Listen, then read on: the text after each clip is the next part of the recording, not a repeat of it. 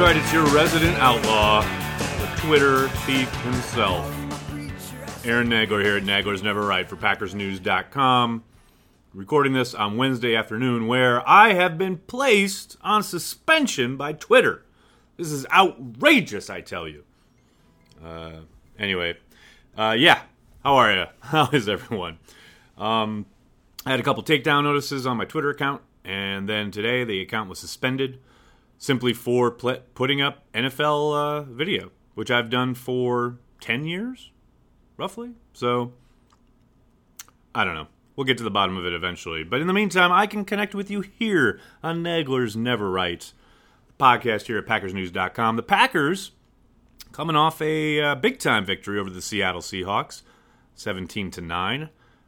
Offense obviously comes out a little bit unsettled, a little less than firing on all cylinders, but I think that was to be expected. You look around the NFL, traditionally defenses start faster than offenses anyway.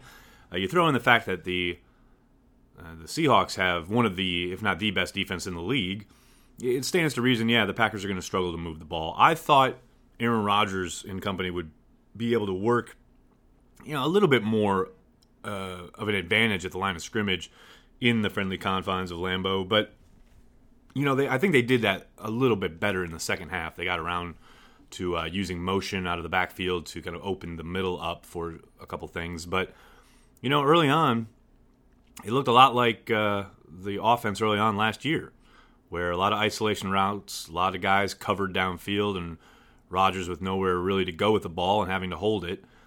And that brings me to the offensive line. I know people have been kind of, not ripping the offensive line, but talking about the pressure and the 4 sacks in the first half, and how the team looked offensively when it came to protection. I really didn't kill the offensive line for a lot of that. I thought most of that had to do with play design and playing into the Seahawks' hands, really. A lot of longer developing routes, and the Seahawks rarely blitz. So they simply rushed 4 and tried to collapse the pocket and give Rodgers, few, if any, escape valve type lanes. I thought they did a really good job of that. The Seahawks linemen, their discipline, their rush lane discipline was very good. And the Packers couldn't win downfield.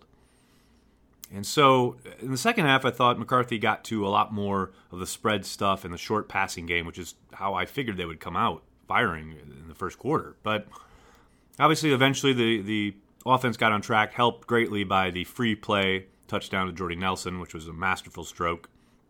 But I thought the offense as a whole, it wasn't surprising to see them struggling against a fantastic defense, even in the confines of Lambeau Field. Now, you push it forward, you go to week 2, and Atlanta. Obviously, Atlanta is predicated upon the same system. I tend to think they, especially in the NFC Championship game, they tend to blitz a little more. They found a way to use slot pressure in that NFC Championship game that the Packers are really going to have to work on countering. Rodgers was caught a couple of times. He was sacked twice, but he was hit 8 more times past that in that game. And the Packers are really going to have to be on their game when it comes to identifying where that blitz is coming from. Because it's something that they got the Packers with a couple, like 3 or 4 different times, and it wasn't always the same guy, and it wasn't always on the same side. But a few times on Rodgers' blind side, there was one in particular. If you'll go back and you watch the NFC Championship game, you see Rodgers get rocked from behind. And it looks like he's not expecting it at all, and that rarely happens. If there is a free rusher, it tends to be on plays where Rodgers knows he's got to get the ball out of his hands and does so. But on this particular play, he was just absolutely decimated. Like I said, that rarely happens. So that's something that the Packers are going to have to look at. And again, I think you got to look at designed rollouts, move the pocket, and quick hitting passing game. And I think Ty Montgomery is going to have another big day insofar as his usage. Now, you look at his numbers, and no, he didn't have a huge game against Seattle. But his ability with the football and his ability out wide on the perimeter really dictates things. He changes what the defense wants and has to do to try and counter what the Packers are doing on offense. So he's affecting the game even when he's not, handling the football. And that's something I think a lot of people kind of forget when they look at the numbers or they look at the box score or even as they're watching the game. He's hitting up 2-3 yard carries and people think, he's not doing anything or he's not doing much. On the contrary, especially early, those are body blows for a defense, and they're wearing, they get to wear them down. And I think you saw that kind of come to fruition in the second half when things started opening up a little bit. That defense, it's going to wear down the more you pound the football. And then as far as I did want to briefly touch on, look at the wide receivers and look at the incident early in the game with Jeremy Lane. Now, look, Lane has a long history of boneheadedness on the field and downright antagonism, and so do the Seahawks. Don't get it twisted. They have a reputation. Since Pete Carroll has been their coach, they far and away lead the league in personal foul penalties, and that's just a fact. So one would, rightfully question whether they are being taught these things, whether they are being coached in a certain way. But when it comes to Jeremy Lane, I tend to think that the Packers, Mike McCarthy, somebody, probably McCarthy because he would be the one to do so, spoke to the officials beforehand and said, look out for Lane, because he has a long history of kind of cheap shotting both Randall Cobb and Davante Adams. One really cheap shot in particular in last year's matchup in Lambeau at the end of the first half when Lane basically tried to blow up Randall Cobb on the final play of the half when the Packers were simply kneeling it out and trying to get into the locker room at halftime. But there are plenty of other instances as well. So I do think his history, particularly his history with the Packers, may have cost him here. Now, I've seen a lot of back and forth and a lot of argument about, he was thrown out for throwing a punch. Well, there was no punch, and that is strictly true. There wasn't a punch. But he did use his forearm to, pound Davante Adams' head and throat area into the ground. Now, is that a punch? No. But I understand why the ref threw him out. Would I have done it? Probably not, especially when you look at the fact that Davante Adams dragged him down to the ground in the first place by his face mask. But I do understand why that call got made. And Pete Carroll can get hot and bothered about it all he wants. But, if you look at the video of Lane slamming his arm into Davante's head lying on the ground there, yeah, if you're a ref, yeah, you're gonna throw a flag, and it's at your discretion whether to throw him out or not. So it's funny too because I know Pete Carroll said, "Well, that took us out of what we wanted to do, and we had to go to something new." And I think the rookie Griffin probably played better than Lane would have. I think the Packers got the short end of that stick because Lane is not very good, and the Packers have been able to take advantage of him throughout the years. So if anything, Davante Adams may have done them a favor. And then switching it over and looking at the defensive side of the ball, obviously the headliner is Mike Daniels. Absolutely took control of the game, blew up any and all comers along the Seattle offensive line. It is funny on the play where he causes the fumble on Russell Wilson. If you go back and watch that play, Kyler Fackrell is being double teamed on that play. And Mike Daniels has a one-on-one. You got to think they're going to be kind of re-looking at their blocking combinations there in Seattle. Because why on earth any sane offensive line coach, any player is doubling Kyler Fackrell and leaving Mike Daniels one-on-one against Luke Jokel or whoever?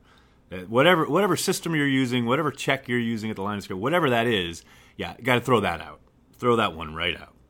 Because holy cow, was that bad. But yeah, Mike Daniels, obviously, monster game. Can't say enough about him. Obviously, lots of people have been saying stuff about him all this week, and for good reason. He deserves all the accolades. Nick Perry as well. Monster game. Fantastic game. But I think Kenny Clark is the guy who's probably not getting as much recognition as he probably should. He played extremely well. And I know our Eric Bronchuk and Pete Doherty wrote up his play for their their analysis post a couple days ago, or I think it was Tuesday, yesterday. And I highly encourage you to check that out because it does a good job of kind of laying out what the kinds of things Clark did that maybe went unnoticed, but played a big part in the Packers' ability to control the line of scrimmage. And he's going to have to do it again next week. I think he's matched up well with Mack in the past, Alex Mack, the center for Atlanta.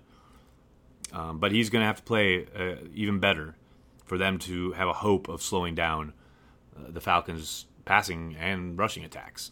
I mean, it's no mystery. If you can get push in the pocket, you don't even need instant pressure, but if you can get a good push in the pocket, push of the pocket up the middle, that's the quarterback's worst nightmare. It's the thing that makes more quarterbacks unsettled and kind of out of sync than anything else. Edge pressure, you can always mitigate edge pressure as a quarterback. You can step up, you can hit your check down, etc.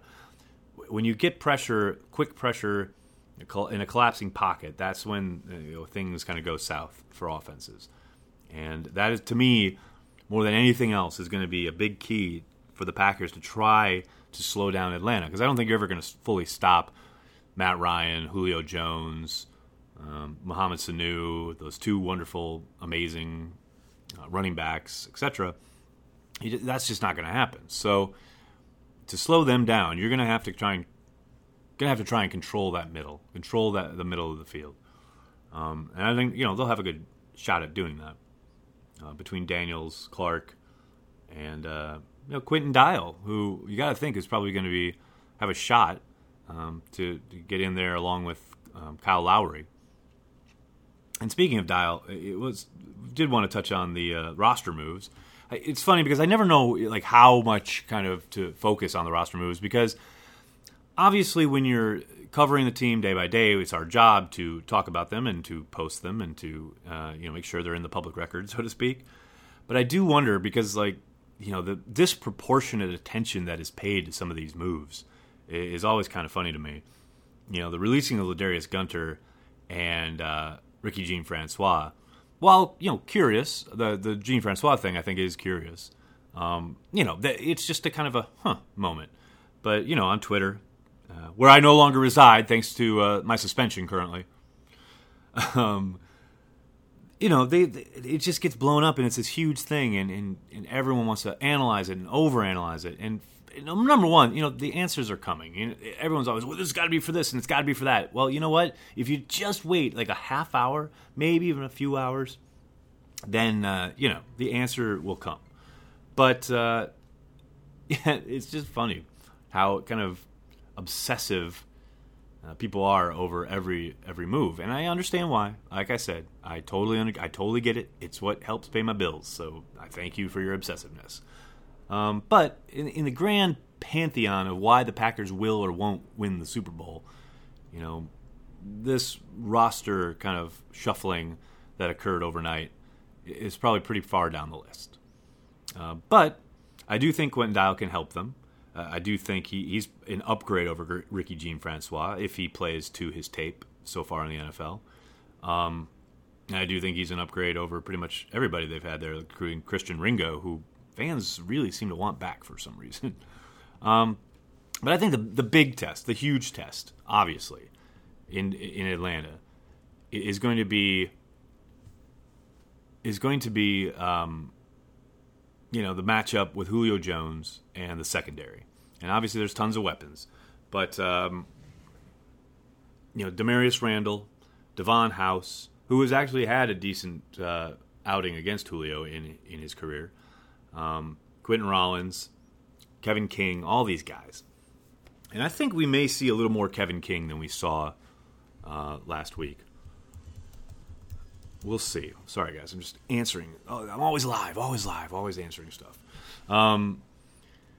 I think we'll see a little bit more Kevin King this week than we saw last week, if only because I think the Falcons like to spread things out a little bit more, maybe see them go a little more up-tempo. I would think we'd see Dom Capers want to get a few more defensive backs on the field.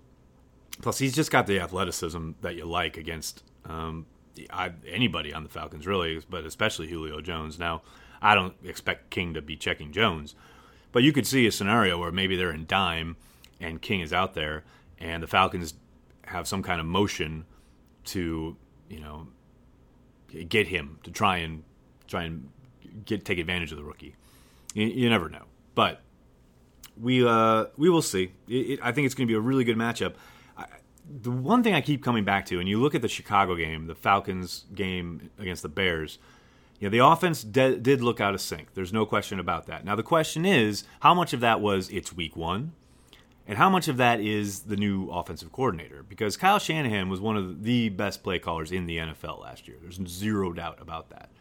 And you do wonder about how losing him may affect their flow on offense. And I think they've still got tons of talent there, obviously. But it's a delicate thing. It's a very delicate thing when you lose your play caller and you come into a year with, the same system, essentially. But, lots of different ways of calling the game. So it'll be interesting to see how Dom Capers matches up there. And one other thing I wanted to touch on real quickly was the stuff that we're doing here at PackersNews.com. I hope everyone's taking advantage of everything that's on offer, because I know it's funny. When I meet people, when I'm in Green Bay, I meet a lot of people. I met a really lovely gentleman from Austin, Texas, while I was outside Lambeau this weekend.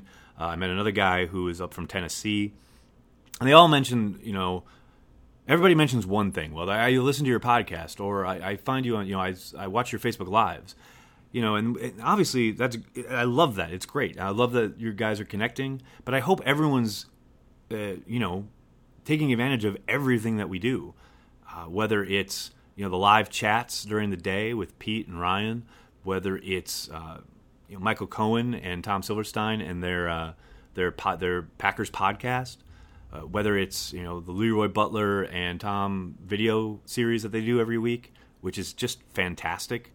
And then obviously all our coverage at PackersNews.com. I just hope that everyone, fully explores all the possibilities, because there's tons of stuff. We've got so much content for you guys. I really hope you're enjoying it. I hope you're taking advantage of it. And I can't thank you enough for listening to the podcast every week. It really means a lot. And with that said, I'm going to go back to Twitter jail. And I'll hopefully be back on Twitter soon. And hopefully I'll be back next week so you can listen to my ramblings here on Nagler's Never Right.